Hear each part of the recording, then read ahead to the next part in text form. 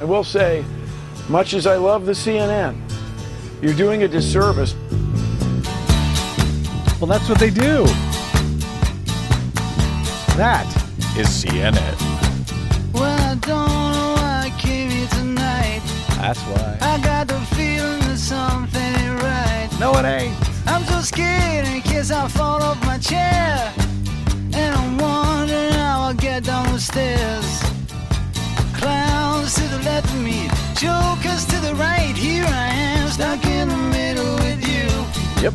Yes, I'm stuck in the From middle Pacifica with Radio in Los Angeles, this is the BradCast, as heard on KPFK 90.7 FM in LA, in Oregon on 91.7 FM KYAQ on the Central Coast, and 106.7 FM KSO in Cottage Grove, in Lancaster, Pennsylvania on 92.9 FM WLRI, in Maui, Hawaii on 88.5 FM KAKU, in Palinville, New York on 102.9 FM WLPP, in Columbus, Ohio on 94.1 WGRN, in Grand Rapids, Michigan on WPRR, and Minneapolis, St. Paul's AM 950.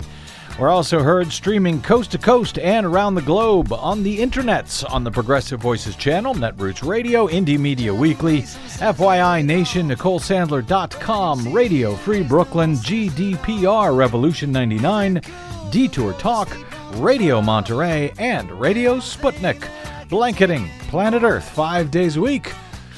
I'm Brad Friedman, your friendly investigative blogger, journalist, troublemaker, muckraker, all-around swell fellow. Says me from bradblog.com. Thank you for joining us today. Coming up, I've been getting some very interesting reaction to my interview yesterday with Massachusetts Institute of Technology. That's MIT, in case you don't know. MIT Professor Emeritus Ted Postel, regarding his analyses questioning the evidence released by the White House on April 11 to justify its unconstitutional and unauthorized and perhaps illegal under international law bombing campaign against Syria on April 6, which was itself in response to the alleged Syrian chemical attack in a rebel-held province on April 4. Postel's scientific reports argue that the White House claims are completely unfounded, and in fact, he says the evidence cited by the White House, even if taken at face value, offers no proof of who was actually responsible for that nerve agent incident. Perhaps we'll discuss some of those responses on tomorrow's show if I get some time. I'll even try to open up the phone lines as well tomorrow. But why have Postel's claims not even been covered by the U.S. media, given his long track record of being right on these things, even to debunk them? Why have they not been, debunked by the mainstream media? We will discuss that and more concerns about the U.S. government claims against Syria with independent investigative journalist Robert Parry of Consortium News shortly. But very quickly here, a couple of other items. 2 people were killed in Arkansas on Monday night by the state of Arkansas. 2 inmates received lethal injections on the very same gurney on Monday night, about 3 hours apart. Arkansas completed the nation's first double execution since 2000, just days after the state ended a nearly 12-year hiatus on capital punishment there. The first inmate, Jack Jones, was executed on schedule shortly after 7 p.m., but attorneys for the second man, Marcel Williams, had convinced a federal judge minutes later to briefly delay his execution due to concerns about how the first one was carried out. Apparently, officials spent some 45 minutes trying to place an IV line into Jones' neck, trying to kill him before they placed it elsewhere, and they argued that Williams, who weighed 400 pounds, could have faced a torturous death because of his weight. Jack Jones was seen moving his lips and gulping for air, according to AP's reporter who witnessed the execution. He moved his lips briefly after the midazolam was administered. That is one of the 3 drugs used to kill people in Arkansas, and it is the reason why the governor there, Asa Hutchinson, had scheduled 4 double executions over an 11-day period this month. Because the supply of midazolam was going to expire as of the end of this month. So, quick, kill them all in a hurry.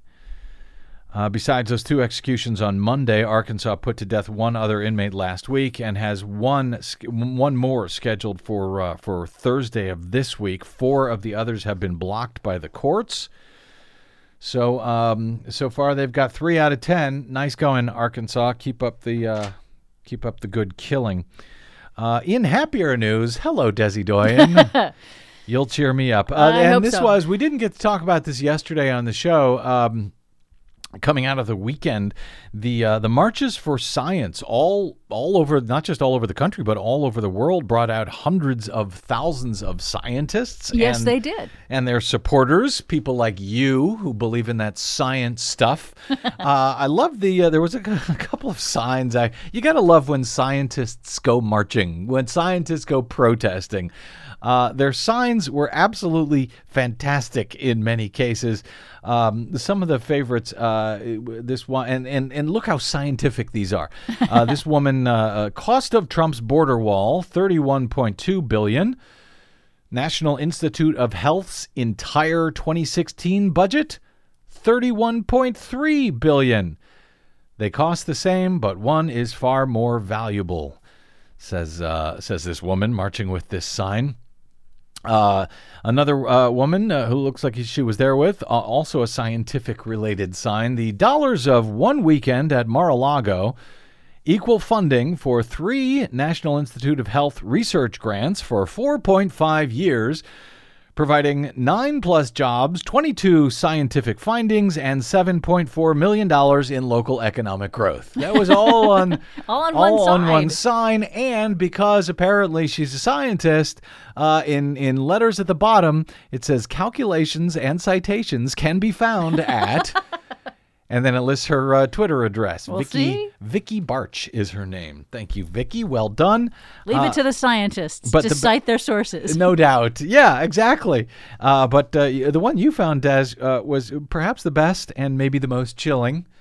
This one, at the start of every disaster movie, there's a scientist being ignored. Yes, that was my favorite by far. That is kind of perfect. But hey, we don't learn anything. We don't learn anything from our movies. We don't learn anything from our experience. We don't learn, hey, we've got all this data and all this science. Why not use it? Oh, no, that's a crazy idea. That scientist, he warned us. We should have listened, as they always say in those movies. Well, I'm happy to report that all of the broadcast network news shows on Saturday evening, at least, covered the March for Science as their lead story. Good for them. I mean, there was hundreds of thousands of people marching across the world. Good for the evening news on the networks in any event, covering that as their lead story on Saturday night. That's good, but there were a couple of outlets that even after all of these years still seem to have been wooed by the siren song of fossil fuel-funded denialism. The CNN, hello CNN, CNN's New Day Saturday featured a guest panel discussing the marches that included Bill Nye, the science guy, and a physicist, William Happer, who is a climate change denier. Happer was allowed to perpetuate the myth that carbon dioxide is not a harmful pollutant and that it actually benefits the planet. Yeah, I know. He claimed incorrectly that temperatures are not rising as fast as climate models predicted. Called for the cancellation of the Paris Climate Agreement because it, quote, doesn't make any scientific sense. It's just a silly thing, he said. And he went on to compare it to the Munich Agreement and the British Prime Minister Neville Chamberlain's appeasement of Hitler. Yeah. That's what he complained. I think he's with, is he with the Heartland? No, that was the other guy with the Heartland. Here was some of William Happer on CNN. There's this myth that's developed around carbon dioxide that it it's a pollutant. But you and I both exhale carbon dioxide with every breath, so each of us emits about 2 pounds of carbon dioxide a day. So are we polluting the planet? Yes. Carbon dioxide is a perfectly natural gas. It's just like water vapor. It's something that plants love. They grow better with more carbon dioxide. And you can see the greening of the earth already from the additional carbon dioxide in the atmosphere. So at least he's admitting there's more carbon dioxide in the atmosphere, but he says it's a myth that CO2 is a pollutant because we all exhale that. And of course, that's not what scientists are talking about. They're talking about the digging up and burning of sequestered carbon that the Earth has sequestered in its own processes over eons, and we're digging it up and re-releasing it into the atmosphere. We're not talking about people exhaling. That's not even a part of the calculation. But this notion that CO2 cannot be a pollutant because we exhale it, and would we consider that a pollutant? Well, as I said before, this guy Happer, let's put him in a room with that non-pollutant with only CO2 and see how long he lasts. And we do expel about 2 pounds of CO2 a day. I don't know about you, but I also urinate several times a day, and I'm pretty sure he would not like all of that urine in his drinking water, in his food. So this idea that CO2 is not a pollutant, if he was a real scientist, he would understand that toxins are not measured. Toxins are measured by the amount. Right. We did a story a couple of weeks ago about a woman who died from drinking too much water. Now, obviously, water is not considered a pollutant, but if you have too much of it, it becomes a problem. Right. The dose makes the poison is what toxicologists would say. Now, he also said a couple of things that were just outright lies. He lied about the climate models. They are actually, in reality, substantially showing exactly what the models had predicted is what we're seeing now. And that's actually a bit scary because what the models are showing, we're seeing sooner than the models projected. And also he said that CO2 is good for plants, and that's true. So, plants take in CO2, they put out oxygen. The problem with that idea is that too much CO2, studies have shown, actually retards the growth of plants and reduces their yield, and that's really important if you need plants for food like we do. So they gave this, this platform to this guy, along with Bill Nye, the science guy, and one other woman, and I'm sorry I missed her name, from 350.org. So there was 3 people on this panel. 2 of them were not deniers. One of them was. But Bill Nye, his response to actually even having this guy on at all, I think was kind of perfect. And I will say, much as I love the CNN, you're doing a disservice by having one climate change skeptic and not 97 or 98 scientists or engineers concerned about climate change. Exactly. Yep. If you wanted to accurately tell the story, you'd have one denier and 97 or 98 scientists responding to him. But that's not what they do, not on the CNN. Apparently, where denialism is almost as true, as worthy of their time as non-denialism.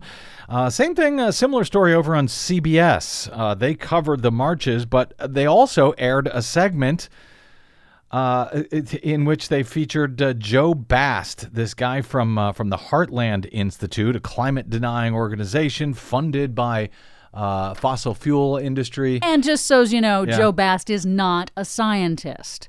No, he's not. He's a propagandist who says stuff like this. Besides, he says, climate change isn't necessarily a bad thing. Cold weather kills more people than warm weather does. So on net, more people would benefit in a warmer climate. So there you go. So not true. I mean, no, it's totally true. Every member of the Heartland Institute should jump into a volcano because they'll totally benefit from that warmer climate. How much warmer it actually is. So basically, they just completely ignored what the study author said, what the study actually says, in order to turn it to their own incorrect ideological goals. Heartland Institute misleading the American public? Say it ain't so. Of course they would. But the fact that CBS, they did note that most climate scientists, the United Nations, as well as NASA, dismissed these arguments as propaganda for fossil fuels. But again, they treated him legitimately, and they did not report that Heartland is funded by fossil fuel interests, including the Koch brothers and Exxon. They should have. And in any event, so kudos to those network newscasts that did cover this properly on Saturday night. But by Sunday, on all of the network Sunday morning news shows, ABC This Week, CBS Face the Nation, NBC Meet the Press, they failed to mention the March for Science at all. That, according to Media Matters. Now, do you suppose if there had been hundreds of thousands of Tea Partiers out marching all across the country on Saturday, that it would have been completely ignored on all the Sunday morning news shows? Of course not. Media Matters, of course, had a study, a recent study, finding that in 2016, when we needed them most, the network news broadcast completely failed us, as well as Fox News. They decreased their total coverage of climate change by 66% in 2016 compared to the year before. And the year before, they were already very busy ignoring climate change. But in 2016, when we had a presidential election and could have really used their coverage, they were ignored. The issue was completely ignored in the presidential election. A real failure. Speaking of scientists being ignored, MIT professor emeritus of science, technology, and national security policy Theodore Postal's analysis of the White House evidence used to justify its attack on Syria has also been ignored by the U.S. corporate media. Robert Parry of Consortium News joins me next to explain why. I'm Brad Friedman. This is your BradCast.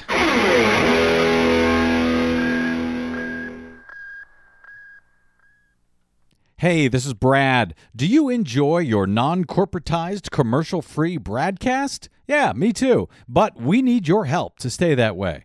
Please consider supporting the investigative blogging, broadcasting, and muckraking that we do here on the BradCast and the Green News Report and bradblog.com with a donation. It's easy. Stop by bradblog.com/donate and drop a few dollars in the tip jar.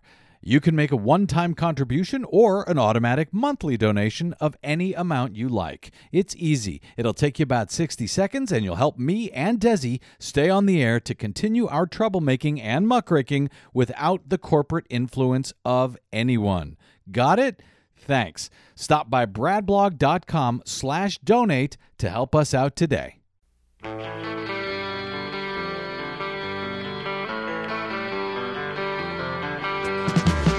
All right, welcome back to the BradCast. Brad Friedman from bradblog.com. Yesterday on the BradCast, I interviewed MIT Professor Emeritus of Science, Technology, and National Security Policy, Professor Theodore Postal, about his numerous analyses. I believe he's up to 4 now, questioning the evidence or lack thereof included in the declassified White House report, which is not an intelligence community assessment, but a White House report issued a few days after Donald Trump bombed a Syrian airbase with 59 Tomahawk cruise missiles in response to the chemical attack allegedly carried out by Bashar al-Assad in the rebel-held Idlib province in Syria. That attack was said to have killed some 80 civilians and injured many others. Professor Postal, however, argues that the evidence in the White House report does not support the claims that the White House is making about the nerve agent incident, which, he says, could not possibly have been carried out in the way the White House charges. And in any event, that report, he says, includes absolutely no evidence about who actually carried out the attack. There has been just about zero discussion of Professor Postal's analyses. Despite his credentials, he was formerly the science advisor to the Naval Operations Chief at the Pentagon, among other things. And despite his track record going back to the 90s, when he correctly identified that the Pentagon had misrepresented the supposed success rate of the U.S. Patriot missile system, having shot down Scud missiles fired by Iraq in the first Gulf War. In fact, the system did not work as the U.S. had initially claimed. Postal was vindicated on that, but the facts came out only after the Patriot missile system won so much praise that Congress appropriated millions of dollars more to the defensive weapons system. Postal's analyses concerning the April 4 nerve agent incident in Syria have been ignored by the mainstream media, which, he noted, is curious since everyone from the New York Times on down used to cite his work. Now, he told me on yesterday's show that he's heard no response from them, from the New York Times or anyone else in the mainstream corporate media about his reports on this. That seems curious to me. And it seemed curious to him, given that we have now gone to war against a sovereign nation with no independent body confirming charges of chemical weapons used in Syria that I know of. The charges were made initially by an al-Qaeda-affiliated group in the area, and there's been no debate, much less authorization from the U.S. Congress to go to war with a sovereign nation in the first place. Moreover, Syria is said to be doing well in its civil war right now against the rebels and the terrorist groups in recent months, since their Russian allies have joined them in that fight. So why would they risk international outrage by launching a chemical attack against civilians when it doesn't seem to have been really necessary militarily? So what really happened in that incident in Khan Shaykhun, seen across the world in those horrific video footage images, cited by Donald Trump as the reason he was willing to change his years-long position, supposedly against taking military action against the Assad government? I have no idea. I have no idea what really happened. I was not there, and so far we have no independent investigative report finding anything really one way or another that is backed up by evidence. Nonetheless, even Democrats appear to be in favor of Trump's attack on Syria. Congress is still not debating the issue to give legal, constitutional authorization for Trump's action. And the U.S. media, right, left, and center, seem to think even discussing concerns about the evidence or the lack thereof issued by the White House to support the administration's claims that Assad gassed his own people is out of bounds, even as it could lead to yet another endless U.S. war in the Middle East. There is, once again, absolutely no discussion of the counter-narrative to the administration's claims. So what the hell is going on here? And why is there zero debate about it or coverage in the U.S. media even to debunk Professor Postal's claims? Joining me now is someone who has been asking some of these very same questions about the U.S. media, and someone who comes from the U.S. media, albeit now the independent, non-corporate U.S. media. Robert Parry is the creator and editor of ConsortiumNews.com, which was founded in 1995 as the first investigative news magazine on the internet. Parry was formerly an Associated Press reporter who, in the mid-1980s, helped to expose the Iran-Contra scandal, among other things. Robert Parry, sir, welcome to the BradCast. Thanks, Brad. Thanks for having me. Great to have you here. I noted today that in the as I was looking around ConsortiumNews.com, looking at the About section, that you described the site as having been created in the 90s, quote, as a home for important, well-reported stories and a challenge to the inept but dominant mainstream news media of the day. I guess you were talking about the 90s, and you explained that you were distressed by this silliness and propaganda that had come to pervade American journalism, and founded the site in response to your fear that the decline of the U.S. press corps foreshadowed disasters that would come when journalists failed to alert the public about impending dangers. Before we discuss whether that seems to be happening or has happened here in the Syria matter, has the dominant mainstream news media, as you regard them, become any less inept as you see it since launching Consortium News back in the 90s? Oh, I'm sorry to say that they probably became more inept if you consider that the the goal should be to thoroughly, adequately inform the American people about important events.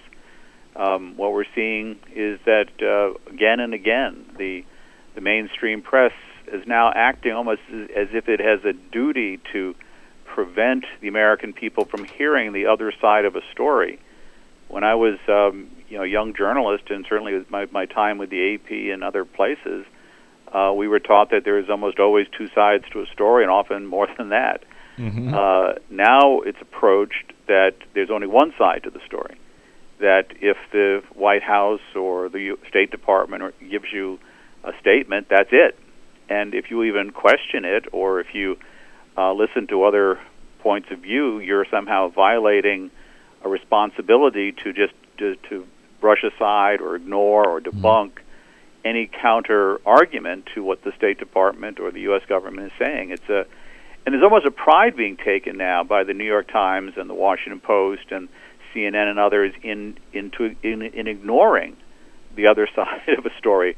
And I know they've sort of mixed it up with this idea that Trump has raised about alternative facts, and there are things that are factual and should be respected as such, but often in a complicated issue, we certainly see this in the detective stories you watch on TV, that sometimes the initial impression is not the correct one, that anyone with any intellectual honesty tries to keep parsing what's available and figuring out what is believable and what isn't, and not just taking the word of some government agency, no matter how much confidence they may express in their point of view.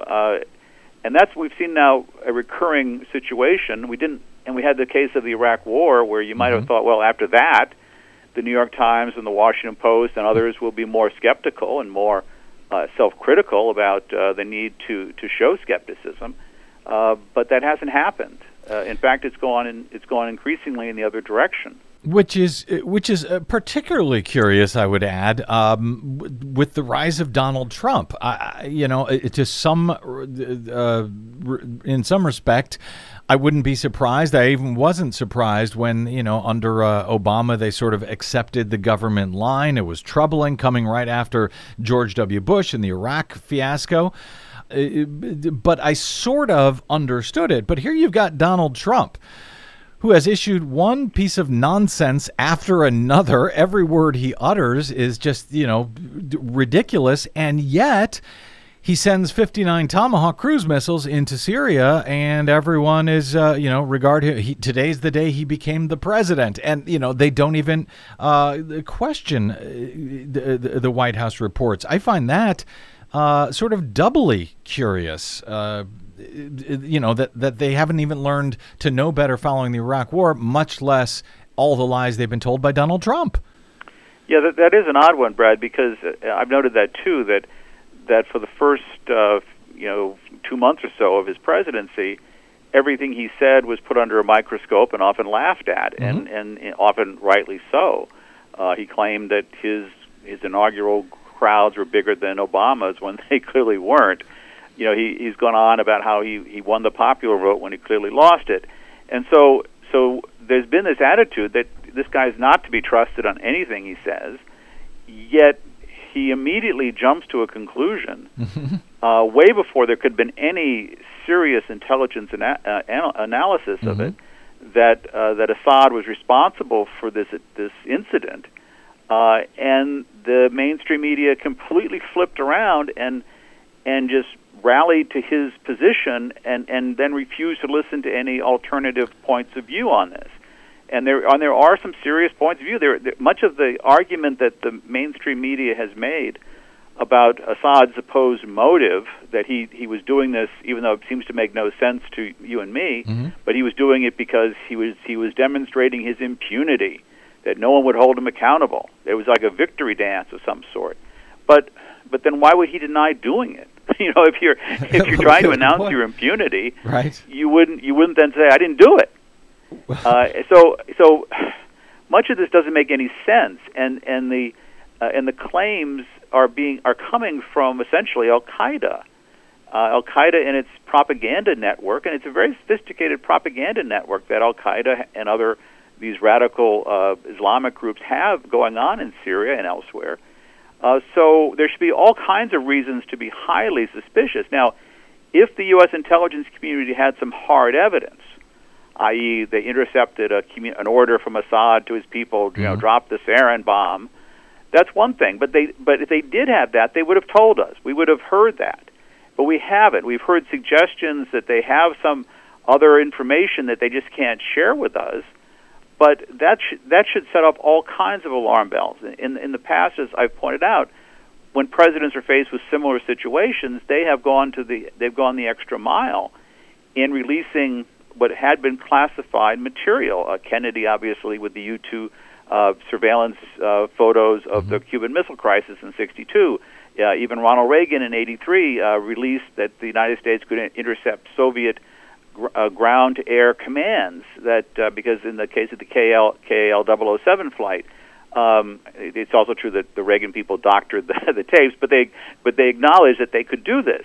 So the sources and methods are often set aside in the need to convince the world community that the United States has the goods.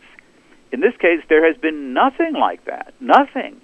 And there's been a reliance on this information that has been put out by Al-Qaeda, photographs that don't make any sense, people supposedly climbing into the sarin crater with virtually no protective gear and having no consequence from it. And these are things that Postal has pointed out and others. But the bigger issue to me has been that there has been no evidence presented. And this idea of saying, trust us, has really worn thin.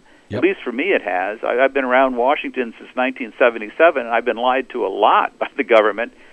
And so at a certain point you say, okay, I'd like to trust you, but I don't.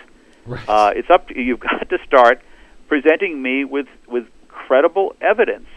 But instead, we've gotten into this pattern, and we saw it under Obama too, by the way, where he would make assertions where he's supposedly supported by the intelligence community, but they would not present their evidence. And some of it turned out to be very shaky. The previous sarin case in Syria comes to mind, right, in 2013, which also collapsed under examination. Although, and even Obama has kind of at times said, yes, we never, the intelligence community told me there was no, quote, slam dunk evidence blaming Assad. But then the Washington press corps, the national media, which bought into that one too, just has continued to say that that's true. I mean, there's now this strange dichotomy between what is sort of established as historical fact and what Washington insiders want to believe. There are like two parallel senses of reality. There's the real reality that we've been able to sort of ferret out. People like Cy Hirsch did some work. Postal did some good work in the 2013 case. And then there's what the conventional wisdom is, or the groupthink, and they don't connect. But that has become the pattern that we have seen, and it's very dangerous. It's particularly dangerous now that Donald Trump has realized that, hey, if I want to get the press off my back on something, because they were hounding him, as you remember, every day about so-called Russiagate. He suddenly fires off some missiles, some of which hit the target, and some went astray apparently and killed some civilians. But he was widely applauded for this. What we're seeing is a very strange situation where the National Press Corps is putting its hatred of Assad and its desire for regime change in Syria even above its contempt for Donald Trump and all his lies, which is a tall bar, and that's what bothers me. That's what bothers me about this report, about going to war against a sovereign nation without actually having independently verifiable evidence. Evidence that is checkable. That and I have the same problem when it comes to the accusations against Donald Trump concerning Russia. It's as if, if the intelligence community in some fashion says, well, we can't divulge anymore because of sources and methods, but here's our conclusion. Republicans, Democrats, the U.S. media, they all go, oh, okay, well, then I understand you can't. So we'll just go with your conclusions. You never mind having to prove them. Well, we end up in these endless wars. You cite Robert Parry in your article last week, headline, Did Al-Qaeda Fool the White House Again? You cite one smug CNN commentator, that's your quote, who pontificated that we all know what happened in 2013, and that refers back to the alleged sarin attack that year, said to have killed hundreds near Damascus, also attributed to the Assad government. Again, I don't know if it happened or not, or how it happened, or who was responsible for it, but at least at that time, the Obama administration said, okay, let's leave this to Congress then. I'd like to respond militarily to Syria, but let's let Congress decide whether to give me authorization or not as per the Constitution. They never did, by the way. They never even debated it, despite their criticism of Obama's policies in Syria. They did not step up. But we get this body of information that is taken for granted. CNN says, oh, we all know what happened in 2013. And it sort of builds on itself to the point where I think it's too easy to go to war, especially with this evidence that has not ever actually been independently verified. Right, and it's not even a problem where we supposedly look for independent sourcing. Even like the UN now has become so cowed by the pressures from the West. Its investigators are not, at this point, even being very honest themselves. There's a lot of careerism that comes into this. There's been a very ugly history, if you go back, especially to the Bush years, of purging these various agencies, like the Chemical Weapons Program and Committee itself, of leadership that had somehow challenged U.S. positions. So what you often end up with, even with UN investigations, are these really bizarre sort of phony investigations, which sort of come to conclusions that the West wants. There was an interesting one. This whole issue of the chlorine attacks, which has been sort of the fallback position regarding Syria, even when the sarin stuff has sort of has collapsed as an set of allegations against the Syrian government. Then people say, well, there's been these chlorine attacks, but the problem with the chlorine attacks even make less sense because chlorine doesn't really kill anybody. I mean, unless you happen to be caught in a confined space when one of these things goes off, but you're probably going to be killed by the explosion anyway at that point. But here you have this. There was one of the cases that the UN investigated, which was again pushed by Al Qaeda and its propaganda agents, who so often pose as civil defense people. But they were claiming there was this chlorine attack on a village in 2014. They said they knew it because the chlorine was in a barrel bomb, and when chlorine is in a barrel bomb, it makes a different sound than other barrel bombs, and that was taken down sort of straight-facedly by the UN. But then 7 different eyewitnesses came forward from the town and got through to the UN people and said the whole thing was staged.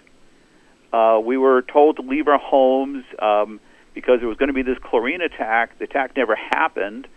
But then it was alleged that it happened. So the UN had eyewitness evidence that the Al Qaeda people were staging these chemical attacks. But then the UN said, well, there are a couple others that no one came forward to say they were staged, so we're going to believe them. So you have here a problem when you have a group like Al Qaeda, which is very willing to put obviously civilian innocent life at risk and destroy it, and they would do so to advance their cause, which since they're extremists. So you can understand how they might have decided to pull something like this off. Now, that's not to say that I know that happened, but there are serious questions, as Professor Postel has pointed out, about not only the logic, but the evidence that has been presented in connection with the April 4 incident. That would demand that a serious, independent news media that we're supposed to have in the United States, but don't, would ask those questions and not simply make fun of people who don't just buy in and get in lockstep with whatever the U.S. government's telling them. Not just make fun, but attack. I mean, I've had some very interesting responses since my interview yesterday with Professor Postal. We'll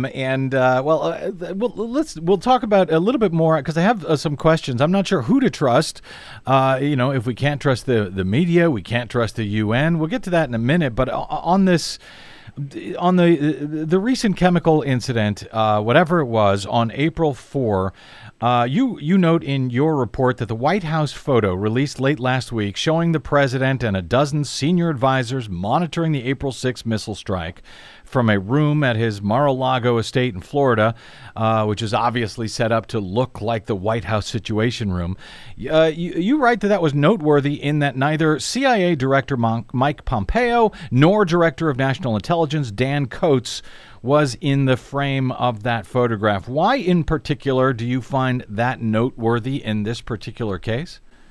Well, and it also goes to the fact that the White House then issued this so-called intelligence assessment on its own without the imprimatur of the intelligence community itself. Now, what I've been told from inside the intelligence community and what others, like some of the ex-CIA people that I deal with a lot, what they've been hearing as well from their former colleagues is that there was a great deal of dissent against this. This was not something that the analysts rolled over on, and certainly not in the time frame that President Trump was operating in. He declared that he knew who was behind this within a few hours. Right. And it became that then everyone else followed in, and the New York Times led their paper with, the U.S. says this was Assad. And so the time frame for the agency and other analysts to have gone through all the evidence, unless they had something that was entirely definitive, which I suppose is possible, though they haven't mentioned that. A slam dunk, Robert Parry? They'd have to have a slam dunk piece of evidence, right. Like Assad giving the order, something like that, which they have not said they have. So you had this problem where it appears that there was dissent within the agency, that Pompeo initially would not go along, although he was then sent out after my article. He was sent out to give a talk to some think tank in Washington, and during the Q&A, obviously he was going to be asked about Syria, and he said, "Oh yes, I looked the president in the eye, and I said that we have it," so forth. He described this dramatic meeting, which I'm told was just completely made up. It was that he was in a position that he had to say it because once the president comes down to with a conclusion. And if you're the director of Central Intelligence and you want to differ with that, you basically have to resign. Right. And Pompeo didn't want to resign. So you have this problem where all the careerism of Washington sort of gets into sort of a lockstep when you have one of these situations. And instead of letting the analysts pursue the different possibilities, collect serious evidence, and even the case of Obama and the so-called red line situation in August of 2013, they didn't do anything for 9 days. It wasn't until the attack happened on August 21st, and it wasn't until August 30th that they started coming out and saying that Assad really did it. But even then, it's clear that the intelligence community was balking, and they had to sort of do another one of these White House intelligence assessments, not one from the community. So you had this. And also what happened there wasn't just that Obama tossed it to the Congress, which he did, but the problem was he was being told by his intelligence community that they did not have the evidence on Assad. The British intelligence community was saying the same thing based on their analysis of the sarin, which they had obtained. So he knew that there wasn't good foundation for going into war again. Now, Obama, to his discredit, then refused to sort of clear up the record, and I've been very critical of him for not laying out whatever the conclusions were. There's no reason that this stuff is kept hidden for years. And frankly, I've spent a lot of time trying to pry loose secrets from the Reagan years, or even before that. And the idea that these things become public after 30 years or something isn't true. You have to sort of fight tooth and nail to get some of the stuff declassified from 40, 50 years ago. Right. So these things may just remain secret for indefinitely, at least our lifetimes, and so it's really wrong. I mean, there should be a demand here, and the mainstream press, the American press, should be leading it. That there should be as much transparency as possible when it comes to these issues of war and peace, and especially now that we're now escalating this situation into a possible nuclear confrontation with Russia, since Russia's active in Syria, and now apparently Trump has reversed himself and is thinking about setting up no-fly zones and other things which would require shooting down the planes operating over Syria, which include Russian planes. Yeah. So the idea that we could get into a shooting war with Russia, but that our leadership will not explain what the evidence is, and the so-called independent news media will not demand that the government explain what the evidence is. This is a shocking situation. The New York Times had a piece the other day where they sent someone to Moscow, I guess for the purpose of making fun of the Russians. And the guy came back with a story saying, ha, it's almost like going into a world of alternative facts. Russia, they're talking about all these different possibilities on Syria when we all know it was done by Assad. I mean, I'm not sure the reporter understood how weird that was. Well, it wasn't weird. There's more debate about what's going on in Russia than there is in the United States. And it's not weird at all to him because, as you say, Robert Parry, it is just taken for granted that the official storyline is the official storyline. No question about it, and yet I'm left scratching my head asking why. With all of these concerns that I've gone through, that you've gone through, neither you nor I know what actually happened, and frankly, it could have happened exactly as it has been told in that official narrative. But there is no discussion, none of the counter narrative. We played. And it's not just U.S. media, it's really Western media. We played a clip on the show yesterday. Former British ambassador to Syria, Robert Ford, on BBC News, actually questioning the narrative. That was nice to see, but I mean, very little of it anywhere else to be found. So, Robert Parry, in the minute or two we have left here, you came out of that mainstream corporate media. Why? Why is there no counter-narrative discussion at all in the corporate media, even to debunk, for example, the work like Professor Postal? Why aren't they, if it's not true, why aren't they putting it up there and showing how Postal got it all wrong? What explains this?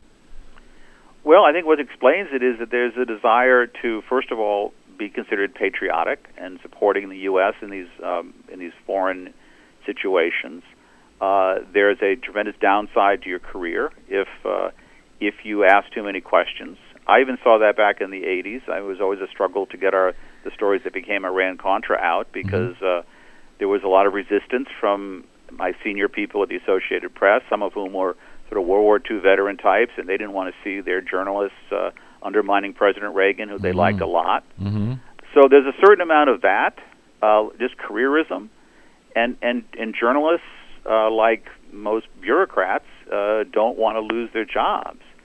And so, but you've also had this other attitude, which is contempt for any kind of alternative explanation of facts, and there is this view now that there's only one side to a story. There was just a real quick thing. There was a good documentary done about the so-called Magnitsky case, which is a sort of a fundamental thing to the whole new Cold War. This guy Magnitsky, who was supposedly a lawyer, but he actually was an accountant who died in a Russian prison, supposedly because he whistle-blew on some scandal.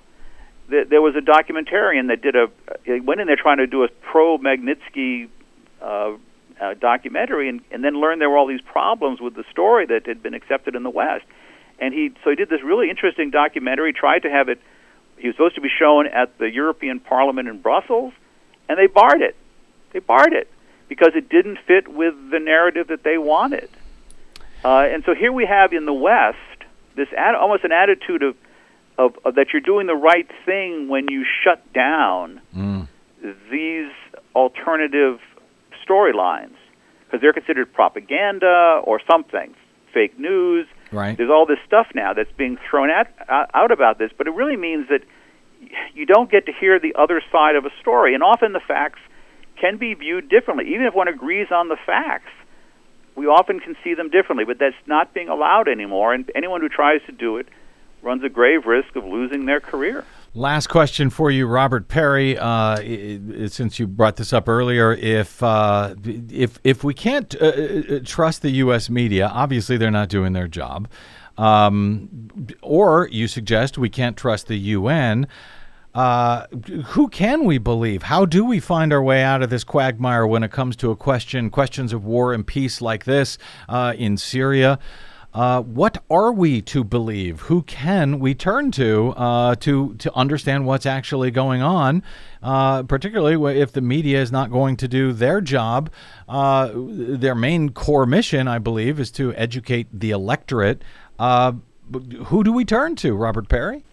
Well, I mean, it's a tough one. Obviously, there are many, many problems with the Internet, and I'm not going to defend the Internet, even though I've been working at it for 20-some years now. But you can find some reliable sources of information on the Internet that present conflicting points of view on some of these topics. Now, you have to be careful, obviously, but it's certainly true that you cannot simply say, I read the New York Times and I know what's going on anymore. I mean, I'm not sure you ever could, but it's certainly not true today. And I think anyone who thinks that is making a grave mistake in terms of their ability to understand the world around them. And I think you have to sort of try to get diverse sources of information, even when some of those sources are being attacked by the mainstream. You have to make judgments on your own whether this is solid stuff, if it's well documented, if it's well reported, and then trust your own judgment, not the judgment of the people that you see on CNN or MSNBC. Robert Parry is the founder of one of those news sources, one of those independent investigative news sources, ConsortiumNews.com. Their tagline, independent investigative journalism since 1995. And yes, they are still at it. So thank you for that, Robert. You can also find him on the Twitters at Consortium News. Robert Parry, great speaking with you again. Hope to do it again soon. Thanks, Brad. All right, a quick break, and we're back with some breaking news that has come in while I've been talking to Robert Parry here. I'll check it out during the break. I'm Brad Friedman. This is your BradCast. Don't go away.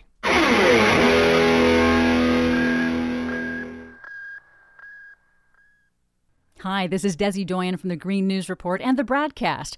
What the public hears on the public airwaves matters. At the BradCast, we do our best to bring you accurate news and analysis on the issues that actually matter, and we do it all independently, without corporate or political influence. But we can't do it without you, now more than ever. Please help us stay on your public airwaves by going to bradblog.com/donate to help keep us going. That's bradblog.com/donate. And thanks.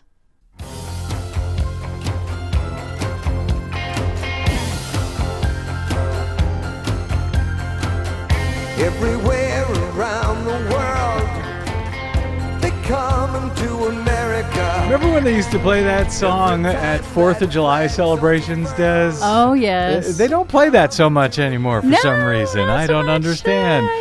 Welcome back to the BradCast. Brad Friedman from bradblog.com. Here's that breaking news I mentioned. A federal judge has blocked the Trump administration from enforcing a threat to take away funds from so-called sanctuary cities, the latest blow from the federal judiciary to President Donald Trump's immigration agenda, reports CNN. A ruling delivered on Tuesday. Judge William H. Orrick sided with Santa Clara, the city of San Francisco, and other cities who argued that a threat to take away federal funds from cities that do not cooperate with some federal immigration enforcement could be unconstitutional. Apparently it is a nationwide injunction, and Judge Orrick has blocked the government from enforcing this key portion of Trump's January executive order on immigration. Oh, he's going to be mad. He's going to be mad. That had ordered the Department of Homeland Security and the Justice Department to block cities who do not cooperate with federal immigration enforcement from receiving federal funds. Oreck's ruling does not find the policy unconstitutional, but he did find that counties and cities that challenged the law, it's actually not a law, it's an executive order, CNN, that they demonstrated they could face immediate irreparable harm if the policy were allowed to be put in place, and that their constitutional challenge could succeed once the case is fully heard. Threats to... They call it, so these so-called sanctuary cities, which is really a term that seems to have been invented, frankly, by Fox News and Bill O'Reilly. These are cities that don't have local police arrest people for being undocumented, which they would argue, they do argue, would lead to a crime spike against immigrants, because criminals would figure out that immigrants are too afraid to call the police. So go ahead and attack immigrants, mug them, rape them, whatever. They won't call the police for fear of being deported. Which is why these cities in the first place say, all right, federal government, you can do your work, we'll do ours to fight crime, to fight local crime. In any case, these threats to defund sanctuary cities have been a key piece of Trump's immigration agenda. And Attorney General Jeff Sessions had sent letters last week to 9 cities requiring them to verify they are compliant with a piece of U.S. law mentioned in the executive order as a precondition of their receiving law enforcement grants that they applied for. But that precondition, as CNN notes, was actually put in place by the Obama administration. And mayors have said that piece of law, that particular piece of what actually is a law, is something that they are already complying with. Now, Ernie Canning, our legal analyst at bradblog.com, also texts me as all of this is breaking to say, astounding. Judge Oreck's decision reveals that the Department of Justice did not respond to San Francisco and Santa Clara County's argument that Trump's order to strip sanctuary cities of federal funds violated the 10th Amendment prohibition against commandeering local jurisdictions. And this is something, the 10th Amendment, these tenthers have said, this is up to local, state law. You can't have the federal government coming in and making these rules. They didn't even apparently respond to that argument. The judge found the Constitution vests the spending powers in Congress, not the president, so the order cannot constitutionally place new conditions on federal funds. Ernie Canning adds, so a court has once again shot down Trump's and Sessions' executive overreach. This also comes on the same day that Donald Trump has apparently folded like the paper tiger that he is in regard to a funding for his wall, at least before Friday, when the federal government must, by midnight on Friday, when the federal government must come up with a new budget or face a shutdown. Trump had been saying that he would not allow a new budget bill if it didn't have funding for his wall that Mexico was supposed to pay for in the first place. He has backed off on that. He has completely folded, just as they did on health care. He pulled that. He has apparently now pulled the demand for funding of his border wall. Well, so much for the great negotiator. We already knew he was a crappy president, but he was supposed to be a tough negotiator. Turns out he's not much more than a paper tiger. Who knew? My thanks to Desi Doyen, my producer today, to Robert Parry of Consortium News, my guest today, and to you for spending a portion of your day or night with us. If you missed any portion of today's program, you can, as ever, download it for free at bradblog.com. My great thanks to those of you who have stopped by bradblog.com/donate to help us continue to do what we try to do here every day. You can also drop me email if you like. I'm bradcast@bradblog.com, and you can find, follow, and share us far and wide on the Facebooks and the Twitters at The Brad Blog. That's it. We'll be back with you again tomorrow. Until then, I'm Brad Friedman. Good luck, world.